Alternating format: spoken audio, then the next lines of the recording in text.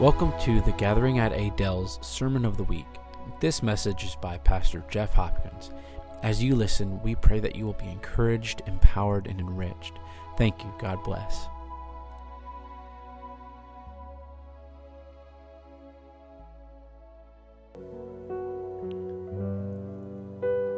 Before we move on, why don't you just close your eyes with me?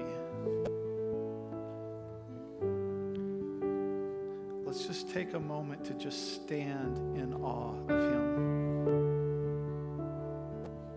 Maybe for you, you just begin to just picture Him, Jesus on that throne, at the right hand of His Father, surrounded by the angels and the saints, and the word says the living creatures that are going around, and they're just crying out to Him, holy, holy, holy is the Lord God Almighty, who was and is to come. Maybe you just want to take a moment to stand in awe of that. Or maybe you just need to stand in a moment of awe of the way He just came through this week. Where it was just like, man, no one else could have done that. All the things that had to happen, they all happened according to how I needed it to happen. Let's not just rush off, but let's just stand in awe of Him. Maybe it's a freedom that you've been fighting for. Us testimony from a guy this morning of just a freedom that he's been fighting for, believing in, and he got to see it this week. And as you stand in awe of Him, let's just begin to thank Him. Jesus, we just thank You for the way that You just care for us, the way that You love us, forgive us, have brought us near to God.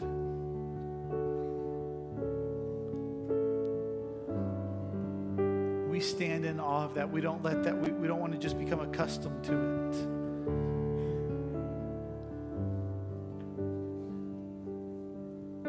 Just another couple seconds. Don't give up yet.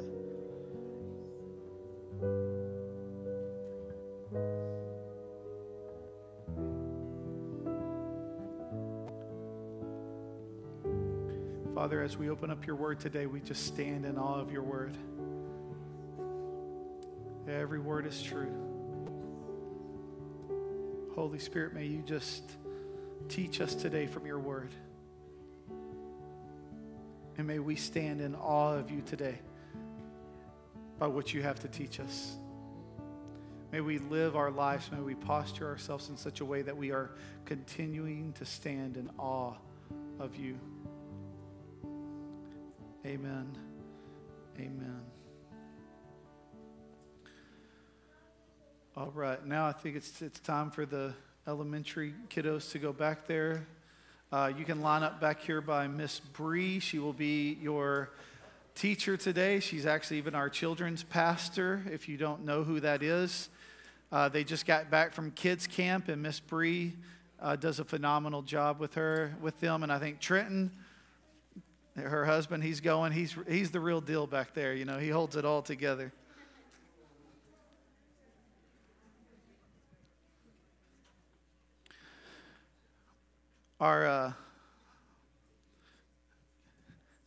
Do you have something, sir? Yes, sir. Oh, let's hear it. Do they know what you did? No, maybe. I want this to be honor to you, your obedience Okay. that you have for the Lord and for sharing with us. And Oh, man. Thank you, sir. I appreciate you. Can I open it later? Is that okay with you, or do you want me to open it now? it's up to you. What do you think, babe? Open it now. Let's do it. Okay.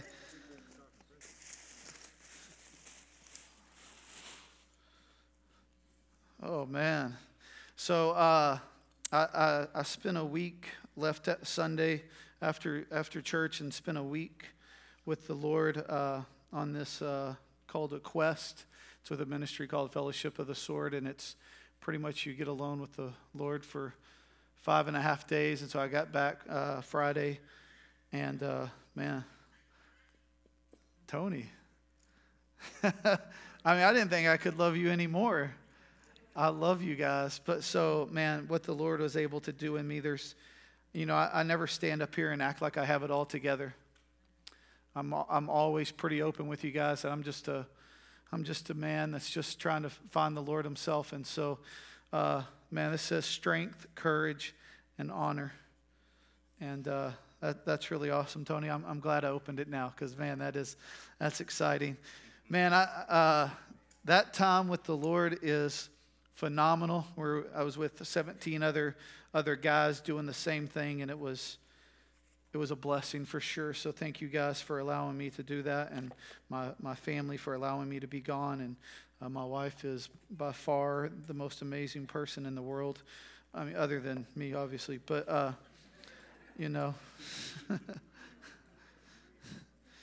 Man, our kiddos did get back from kids camp too. They were gone Wednesday through Saturday.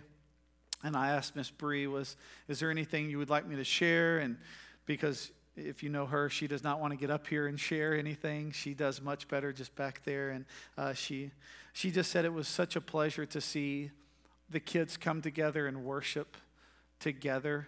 The camp that they went to is a place that really challenges kids to go deeper in worship, to walk into all their God-given talents and gifts, and to really encounter the Holy Spirit and walk in His presence. And so she said, man, it was so good to see the kids worship, encounter Him, and then just like desire more of Him. So if your kiddos went, I hope they had a great time. We had some adults go. Morgan is back there. Morgan Walden went. Mike Ray is still recovering, obviously, because he's not here. Curtis is a super trooper here. He made it, did a great job. And so I do want to thank you guys that went and were able to love on our kids as our own kids. And so that's real unselfish of y'all. And you gave up your time and your week. So thank you guys for that. All right.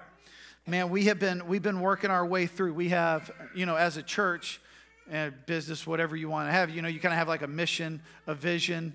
And so our mission as the Gathering at Adel, we don't try to be anything else except who we feel like the Lord has called us. But our mission is that it goes, we exist to display and declare the glory of God.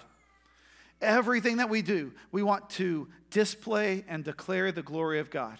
And our vision is, how do we accomplish that? And so we're on the last week of that, which some of y'all are probably happy about. But we're continuing to define who we are so that you guys know what we're about.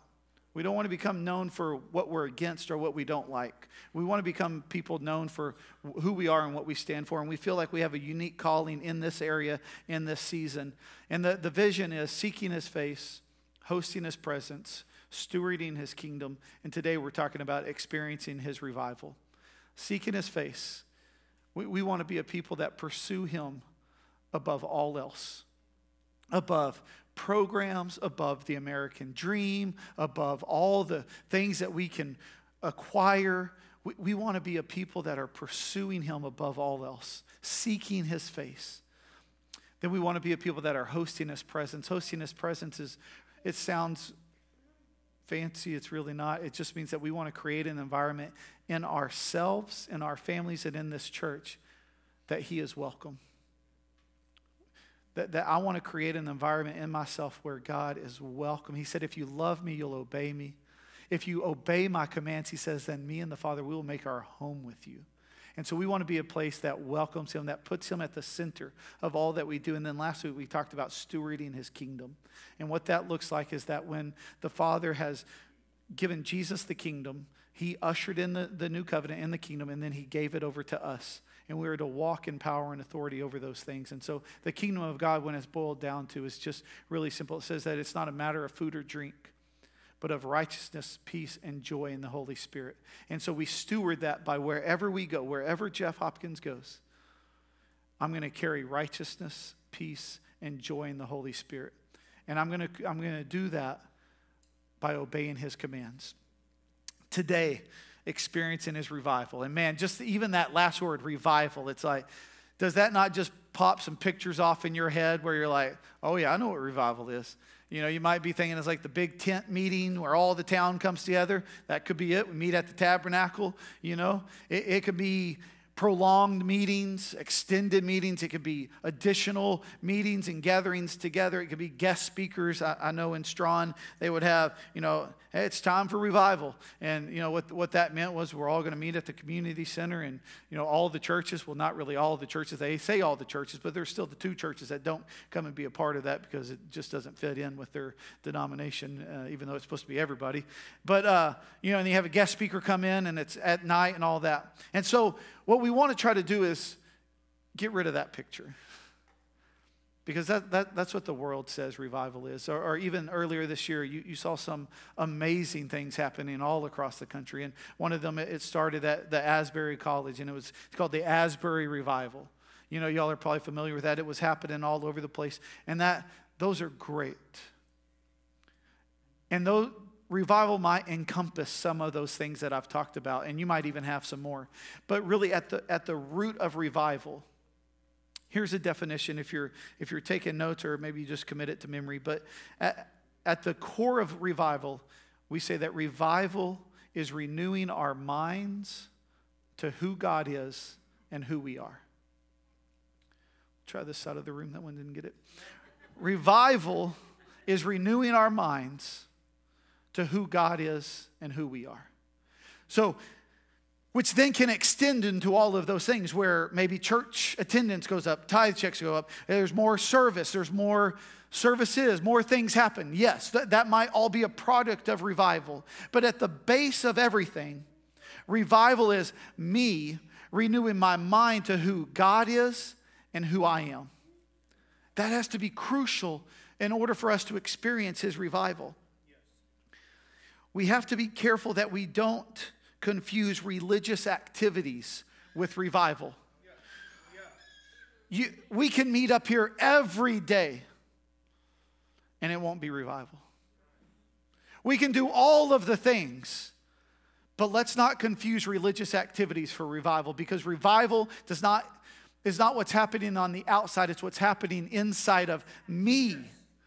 Inside of you, and then it spills out into my family, it spills out into my church, into my neighborhood, into my workers, my co-workers, my employees, all of those things. Revival is renewing my mind to who I am and who God is. Yes. And it might look all sorts of things, but at the core of it, it's me being renewed to who God says I am and who He says He is. Religious activities do not equate revival. Here's a passage out of Matthew chapter 23. If you're familiar with the Bible, it's where the religious hypocrites are denounced by Jesus, and there's 7 woes that He gives to the religious leaders, and we're not going to go through those today, but what I want to start with is verses 1 through 5 in Matthew 23. Then Jesus spoke to the crowds and to His disciples. The scribes and the Pharisees are seated in the chair of Moses. Therefore, do whatever they tell you and observe it. But don't do what they do, because they don't practice what they teach. They tie up heavy loads that are hard to carry and put them on people's shoulders, but they themselves aren't willing to lift a finger to move them. They do everything to be seen by people. Religious activities are not revival.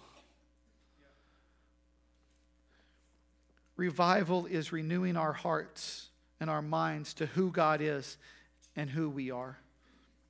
Romans chapter 12, verses 1 through 2, we're gonna start there. That I didn't just come up with that definition by just, this will be good.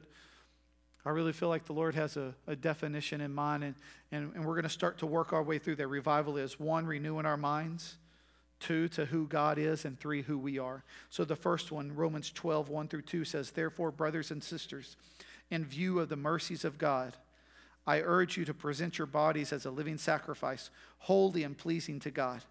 This is your true worship. Do not be conformed to this age, but be transformed by the renewing of your mind, so that you may discern what is good, pleasing, and perfect will of God." Renewing our minds is the start of revival. Paul is challenging us to break free from the patterns of this world. The world's ways are contrary to the values, priorities, and plans of God. Do not be conformed to the image of God or to the patterns of this world, but be transformed by the renewing of your mind. The picture that it has right there on do not be conformed, it's as if you were to take a mold and you begin to pack it in. Maybe it's the beach and you're building a sand castle and you start packing the sand into that toy. You're conforming it. You're making it. You're taking something that wasn't here and you're combining it and forcing it to go into something that it wasn't. And then you turn it over and there it is. Paul is saying, do not be conformed to the patterns of the world. This world will take you and try to pack you into something that you weren't meant to be. The world's ways are contrary to the plans, purposes, and priorities of God. What the world says to do is not what we're supposed to do. The wisdom of this world is nothing. I mean, the world has a plan laid out from birth. Here's what you do. Here's how you do it. You know, you go all the way, you go to school where we tell you to go to school, and we do that, and then you graduate, and then you have to go to college because that's what you have to do if you want to have a good paying job. And of course you want to have a good paying job because you want to buy all the things that you see everybody else have. And so you've got to go and do that, and you've got to go to college so that you can provide for your family. You're going to have the wife, and you're going to have the 2.3 kids that Americans on average have. And we're going to have the house and the white picket fence. And we're going to have 2 cars because you can't just do one in America. You got to have 2 cars, right? Or like us, we have more than 2. No judgment. My wife, I can see that glare coming off. We have 3, right? So we're not any different than y'all. We're working on this ourselves. But do not be conformed to the pattern of the world. You don't have to have the house and the picket fence and the perfect family. The patterns of this world are contrary to the plans and purposes of God. There are so many dreams that have been killed in Christians because they did not line up with the patterns of the world. The early church, it says that they sold all of their possessions so that everyone who had in need had no more need. Man, it's one of those sermons today, right? Man, what if we just said, man, everything that I have is no longer mine, but everything that I have is available to whoever is in need. But the world says, no, don't do that. That's not wise. You need to work till you're 65 so that you can have the 401k and the retirement. You can do exactly like the world says to do. The patterns of this world are contrary to the plans, purposes, and priorities of God. We have to renew our minds so that we're not conformed to the pattern of this world. Renewing our minds leads to transformed lives.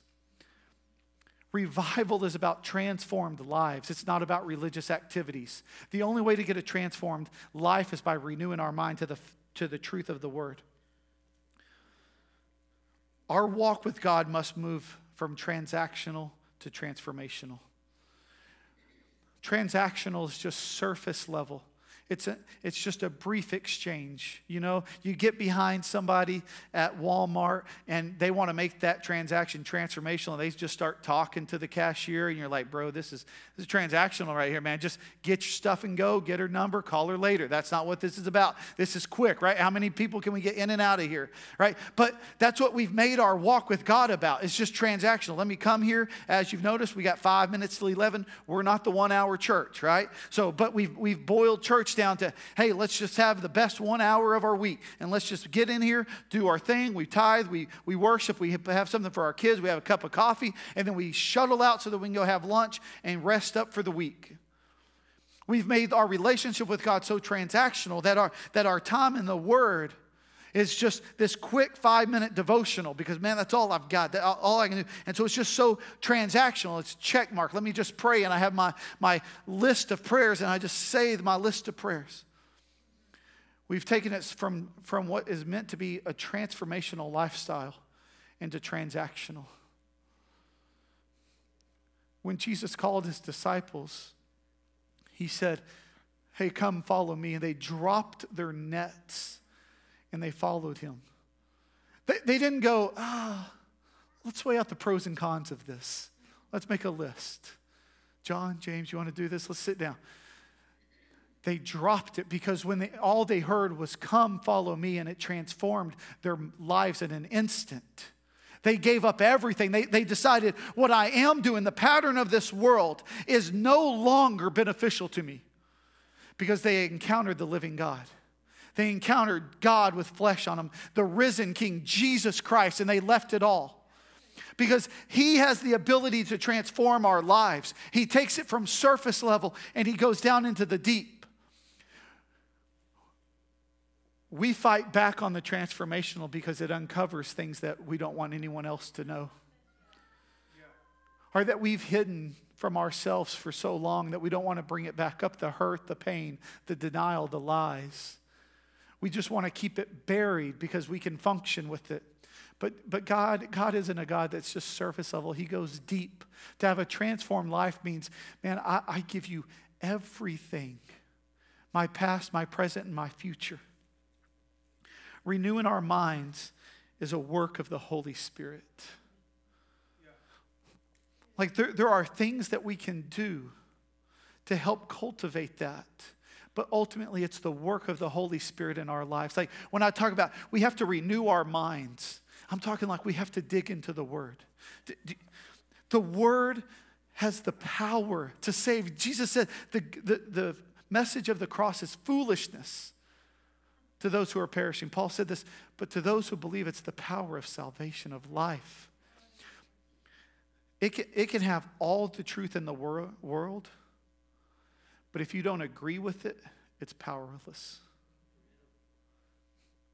It doesn't matter what it says if you don't agree with it. If you don't read it, if you don't put it in your life, in your word, in your heart. Because you can have all of it right here. But if you don't know it and read it and study it, it's just a book.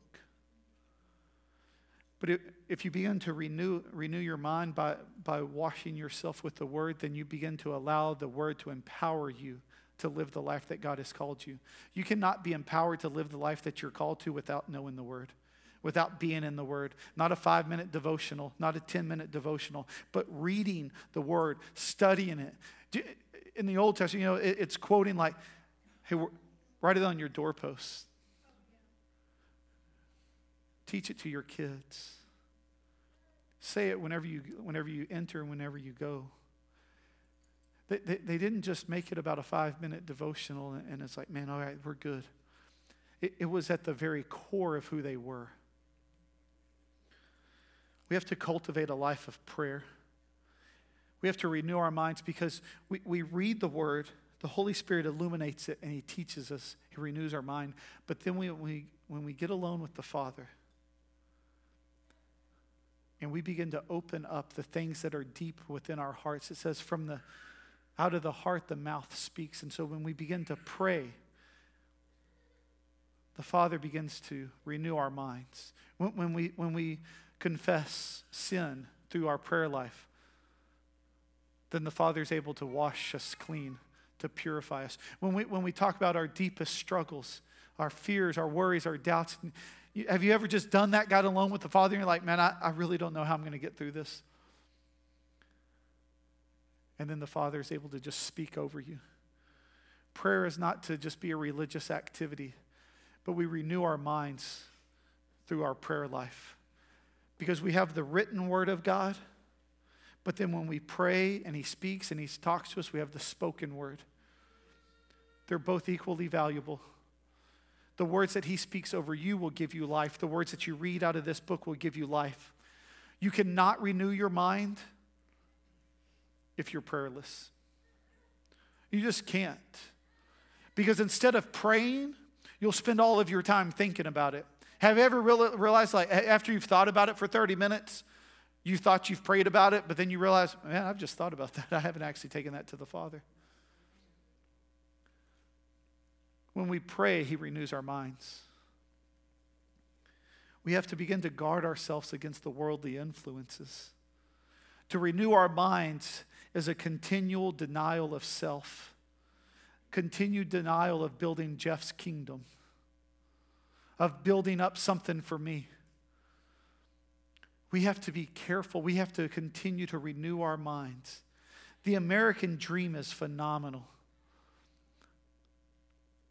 But God has a better plan for you. And it might not mean more stuff. It might mean suffering. Blessed are you when you endure many trials. Consider it pure joy.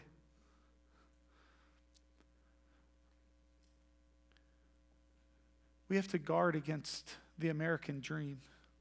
We have to guard against materialism. We have to guard against the patterns of this world, because they will so easily creep into us, into our lives, and we begin to prioritize things and change things, and we don't even realize it. And we'll look up later down the road and be like, Lord, where are you? And we realize that He's still there, and we're the ones that have gone astray.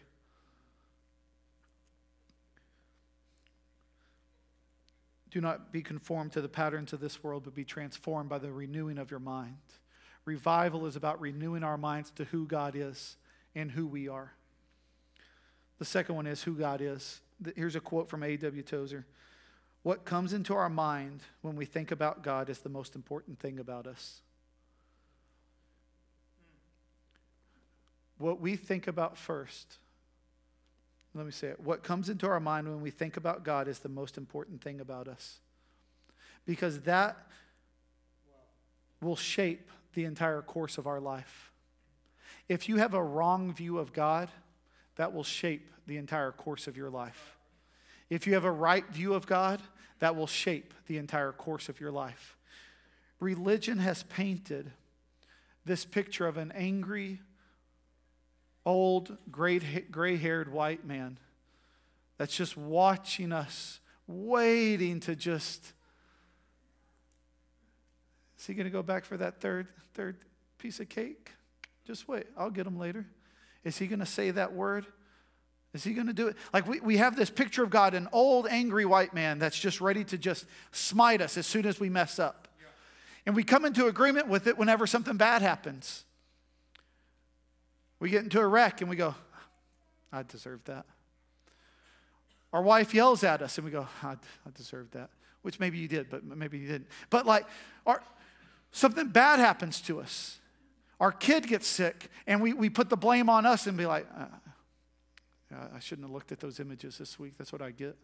That's what I deserve. Because we've got this image that God is this angry old man just waiting to smite us, strike us down. But what comes into our mind when we think about God is the most important thing to us, because it will shape our entire course of our life. I get it. I know why religion did it. We're frustrating. You know, Moses comes down, he's got the 10 commandments, and it's like, what in the world are y'all doing? Like, I was 40 days, man. Couldn't leave you alone for 40 days. Religion sets up all these things of fear-based. You know, it's, don't do this, don't do that, don't be bad, don't say that, don't eat that, don't look at that. And they've created an image of God, of an angry old man, because they don't trust people. And they shouldn't. But it says, while we were yet sinners, enemies of God, that Christ died for us. So while we were sinners, religion put a fence around us. But Jesus died on a cross for us. Fear is a poor motivator for life transformation. In the short term, man, fear is great. You ever notice that? Man, fear is a great motivator in the short term. But in the long term, it has to be out of love. In 2004, there was a documentary called Super Size Me over the McDonald's, you know. And I mean, man, that drove fear and hatred to McDonald's and a lot of people. I watched it and I was like, dude, I just want a Big Mac. You know, like, I'm kind of hungry right now. Like, you know, it was supposed to drive fear into me. And I was like, man, I could really go for some of those fries, you know. But like, it drove fear into people. And actually, the quarter of sales in 2004, that third quarter after it came out, McDonald's posted the lowest profit that they've ever had in 30 years. A year later, they were the number one fast food chain. 19 years later, McDonald's is still the number one food chain. Why? It's so good. Not really. I know I can't say that, but it's good. And fear is a poor motivator for a life transformation, because we saw that. Y'all were probably disgusted by it. It drove me to them, but y'all were disgusted by it. But yet it's like, man, I don't want to go home and cook chicken nuggets either. We're on the way to 19 baseball practices. I just got to chuck something back at them, right? Get them to be quiet on the way to the next practice. Religion uses fear. And fear will never bring about life transformation. It might correct things in the short term, but in order to live a life that is transformed, it has to be born out of a genuine love and desire and passion for God. Our image of God is the most important thing that we can have. There was after Jesus, you have the apostles, and then, without Jesus, things just kind of go astray, and people become people. Well, you had the church fathers, which were the apostles and people that were discipled by the apostles. The church fathers came together, and they came up with this saying, and it's actually our doctrinal statement. It's called the Apostles' Creed.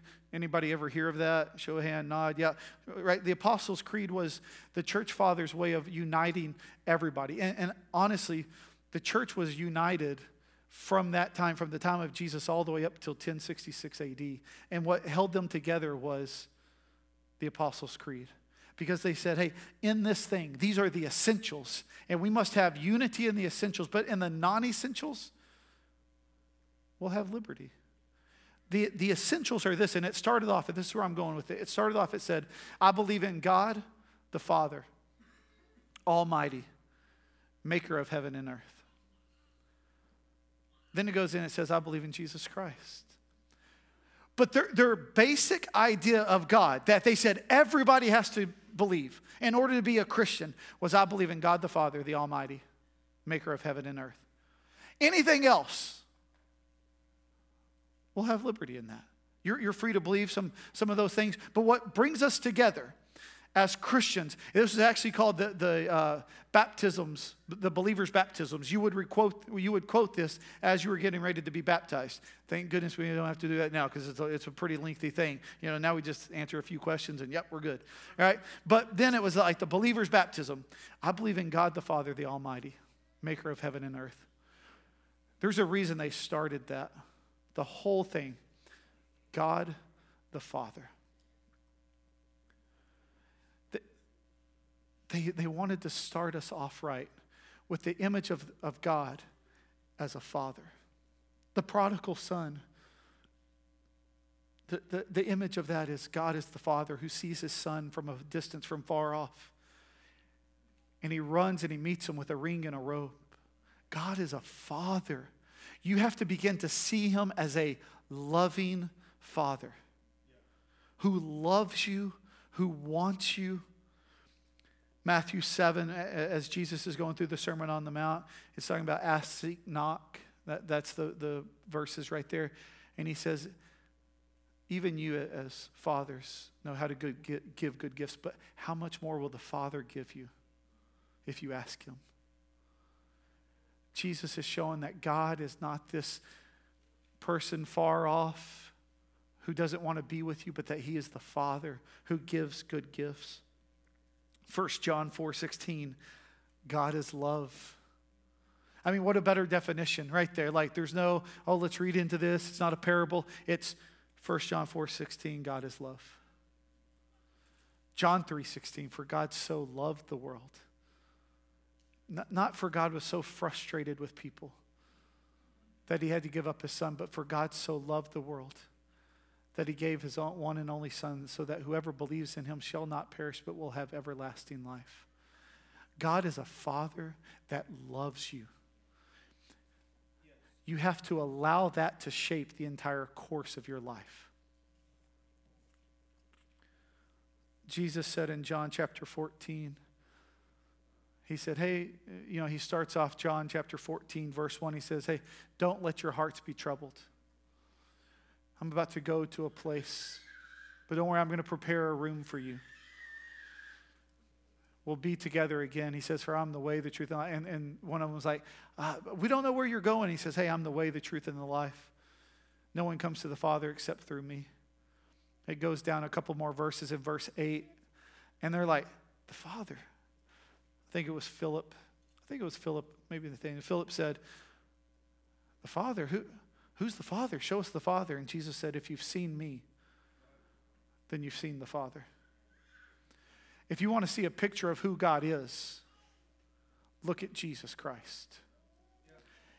Hebrews 1:3 says that Jesus is the radiance of God's glory and the exact representation of his being.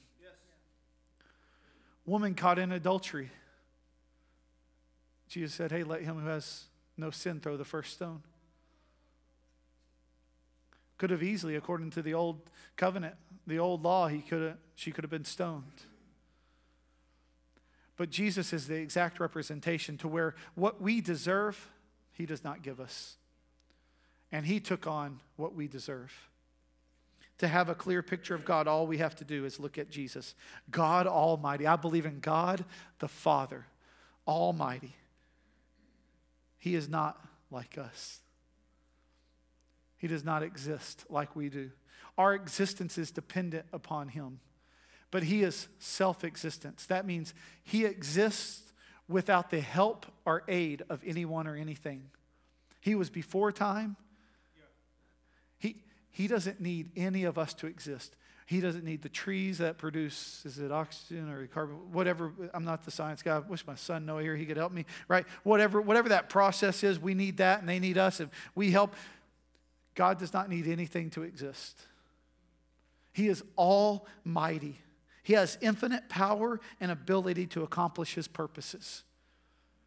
This idea that, man, God, if you're able, can you just, I need to see you in this way. You don't even have to ask that. He's able. He stands alone. There's no rival. There's no equal. It's not a battle between good and evil. The enemy is defeated. Jesus said, I saw Satan fall like lightning. He got thrown out of heaven. He was defeated. He is defeated. He will be defeated. God is infinite in power and resources. He has the ability to do whatever he wants to do. We have to change our minds. We have to renew our minds to the fact that God is almighty. He is all-powerful, all-knowing, everywhere at one time. If he says he can do it, he can do it. He's almighty. He's all-powerful. He's the maker of heaven and earth. Everything that we see was created by him and for him. Nothing exists without him. When we get short-sighted and our perspective starts to narrow, it's like, oh man, I don't know if God can do this. I don't know if God understands this. He created all of heaven and all of earth. Oh, but God, you just don't know me. He knew you in your inmost being. You were fearfully and wonderfully made. He knew you before he formed you in your mother's womb. If you're struggling with that, like, oh, Lord, the Lord just doesn't get me the way that I think, the way that I act, the way that I feel, the way I don't want to feel. He knows you more intimately than you know yourself. He knows the number of hairs on your head.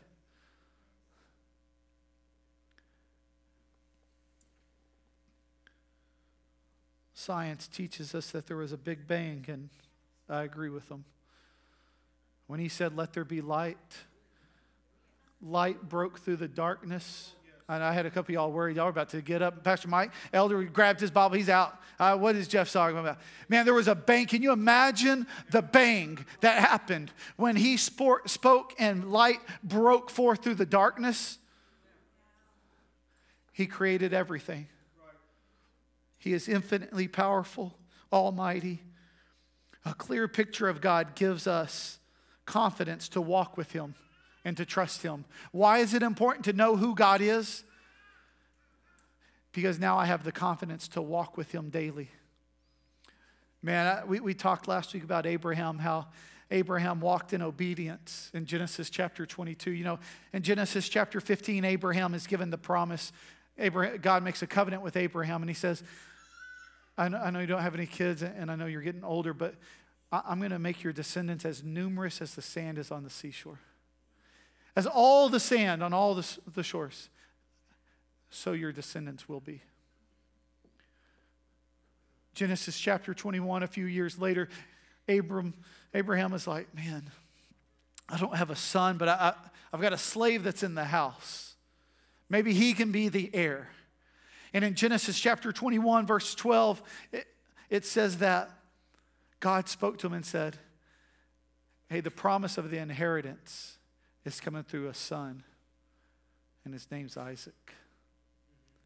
The next chapter over, God says, hey, Abraham, I want you to take your son, Isaac, that I just promised would all the descendants as numerous as the sand on all the shores and all the world will come from. I want you to take that son. I want you to go up onto the mountain. I want you to offer him to me. And Abram responds and he says, hey, before you even ask, I say yes. Abraham takes him, his son Isaac, a couple of servants, a couple of donkeys, and they go up to a certain part of the mountain and then they stop. Put that Genesis up there.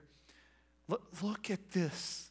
Then Abraham said to his young men, stay here with the donkey. The boy and I will go over there to worship. Then we'll come back to you.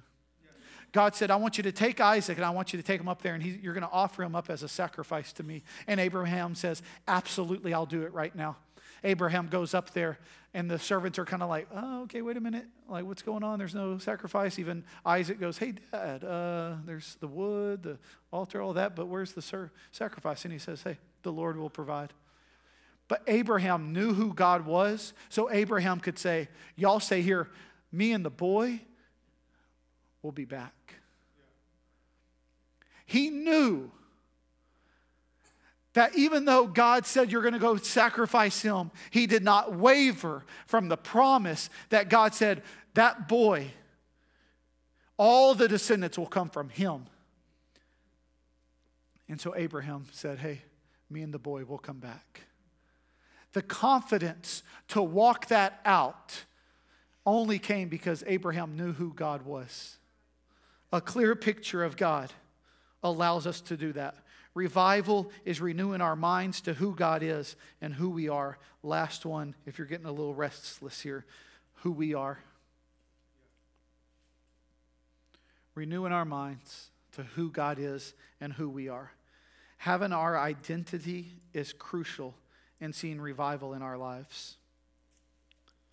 There is constant pressure to conform to social standards and expectations. We struggle with trying to find our identity. As fathers, our role is to speak identity into our children. The role of God the Father is to speak identity into his children, but the problem is that there is constant pressure from all sorts of sources. Media will tell you your identity. How to look, how to act, how to talk, what success looks like. If you're not this, if you're not driving that car, then you're not successful. You're not wearing that deodorant, then you're not man enough. Right? Whatever it is. But identity only comes from the Father. We have to fight back the social pressures and expectations. Otherwise, we'll try to get our value and our purpose and our identity in things other than the Father. Our identity is that we were made in the image of God. So why do we struggle with the way that we look? See, we think that made in the image of God is about a physicalness. It has nothing to do with our physicalness. Once again, I'm not sure if that's a word. We got lots of made up words going on today. To be made in the image of God means that I reflect his character, his value, his purposes. That when people see me, they see the Father's love. They don't look at me and go, man, God's seen better days, Like, it has nothing to do with what I look like, but it's all about how I reflect his character, his nature, his love. We are made in the image of God. We are so concerned with what we look like. And we get our identity by what we look like. Because it's what we can see. but our identity is that we are made in the image of God. We try to get our identity in our jobs, in our careers, in our cars, in our kids. And we try to form our identity based on those things. But our identity is that we are made in the image of God. JB wasn't the best looking dude. John the Baptist for you guys. Call him JB. JB wasn't the best looking dude. He lived out. Sorry, babe, you didn't like that one? Okay. JB lived out in the desert. Says that his coat was made out of camel's hair. He ate locusts and wild honey. Matthew chapter 3, verse 4, in case you think I'm making that up. He wasn't the best looking dude out there. But he knew who he was and he knew his role and his purpose, because he said, all I'm here to do is to prepare the way. John the Baptist, not the best looking dude, ushered in the ministry of Jesus. He got to baptize Jesus. And even after doing that, he said, man, I'm not worthy. Don't follow me. He said, because I baptize with water, but there's one that's coming after me who's going to baptize with the Holy Spirit and with fire. He knew who he was. He didn't care what he looked like. He did not get his identity from anything else except that he knew who he was and what his purpose was on this earth. Our identity is that we are created in the image of God. Here's another one that shocks us, that we are the righteousness of God. 2 Corinthians 5:21. It says, he made the one who did not know sin to be sin for us, so that in him we might become the righteousness of God. That should shape every course of your life. Should just be like, okay, I'm the righteousness of God. That by him,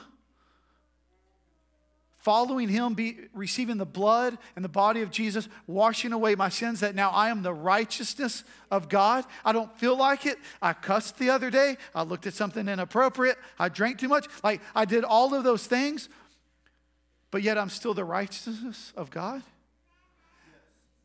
Yes. You can walk in confidence when you know that you're righteous before him. When you don't have to try to get your identity by anything else other than the fact that I'm made righteous by the blood of Jesus Christ. Don't believe the lies of the enemy that try to put shame, guilt, and condemnation on you, that try to speak unworthiness over you.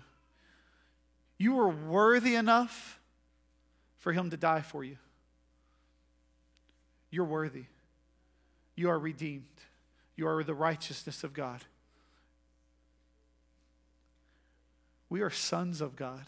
Our identity is found in the fact that we are sons of God. Galatians 4:7 says that you are no longer a slave, but a son. And if a son, then God has made you an heir. We are sons of God. Like, when people reject us, make fun of us, talk bad about us, say that our jokes weren't funny in church while we preach, that should not shake us. That should not shake us, because we know that we're a son of God. I don't have to go off running, chasing other things, because I know that I'm a son of God. I don't have to go and try to establish my kingdom on the earth because it says that I'm a co-heir with Christ. The word says that we're seated with him in heavenly places. We're trying to build a kingdom when he already has the throne established for us. We've been adopted into the family of God. When we understand and embrace our true identity in Christ, we're able to walk boldly as followers of Jesus. Listen to this, John. This might shock you, but John wrote the 4th book of the New Testament, the Gospel of John.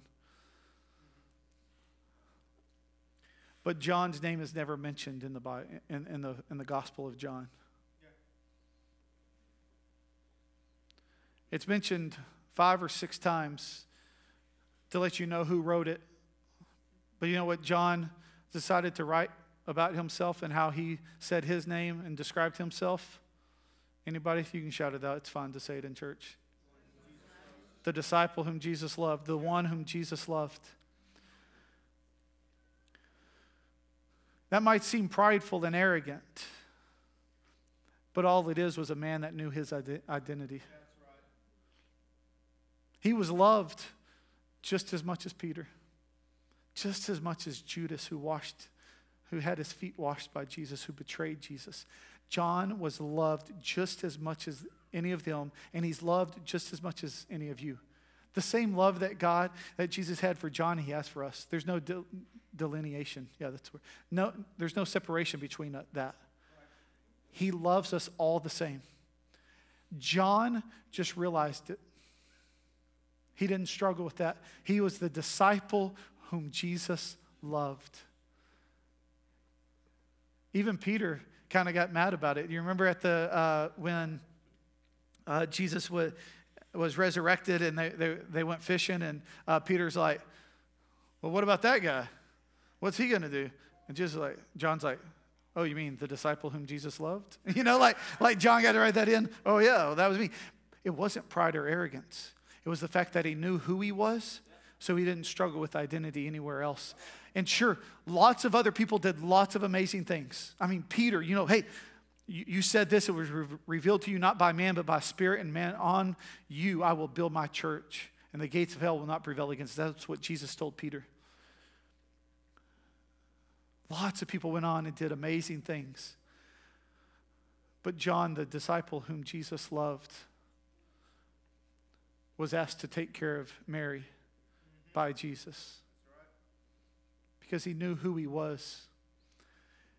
When Peter deserted him at the cross, who was there to receive the body? John. You see, there's something about when we know who we are and where we get our identity. It elevates us to a place, not a place of honor, but it elevates us to a place where we walk boldly and confidently like never before. Revival isn't about declaring our love for God. It is about receiving his love for us. That's a good one. I'm going to post that one later. Revival is not about telling God our love for him. I'm going to say it better than that. But it's about receiving his love for us. Yes. Revival happens when we renew our mind to who God is and who we are. Amen. It gives so much more freedom. Revival is not striving. Revival is not manufacturing something to happen. Revival is when we walk with a renewed mind and we have a clear picture of who God is, and we have our identity found in him. I know I've said we're going to end with this, and we're ending with this. To renew our minds, are we going to be a people that commit to being in the Word? We're going to be a people that cultivate a lifestyle of prayer. And are we going to reject the ways of the world? That's my question to you today. Are you going to do those things? Am I going to do those things? I pray that you get a clear picture of who God is. If religion has told you a jacked up view of God, man, I apologize.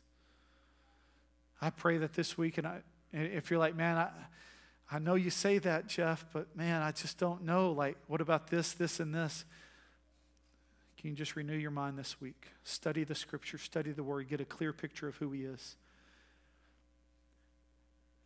The most important one is knowing who you are, created in the image of the Father, his righteousness, a son, a co-heir with Christ, adopted into a family.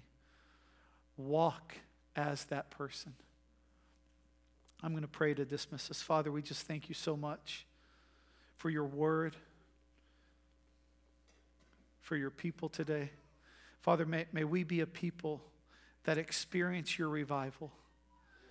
Not the world's, but may we experience your revival and start with us in our own hearts. In Jesus' name we pray. Amen. Amen. Just 3 announcements before you leave as you're kind of wrapping up.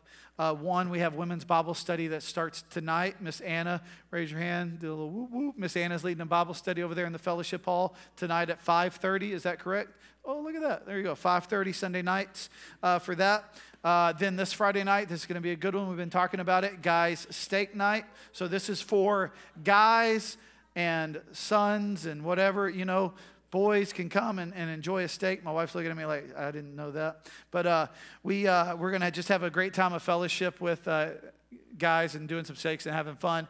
Third one is volleyball night, June the 23rd. It's in a couple of Fridays. It's going to be a blast.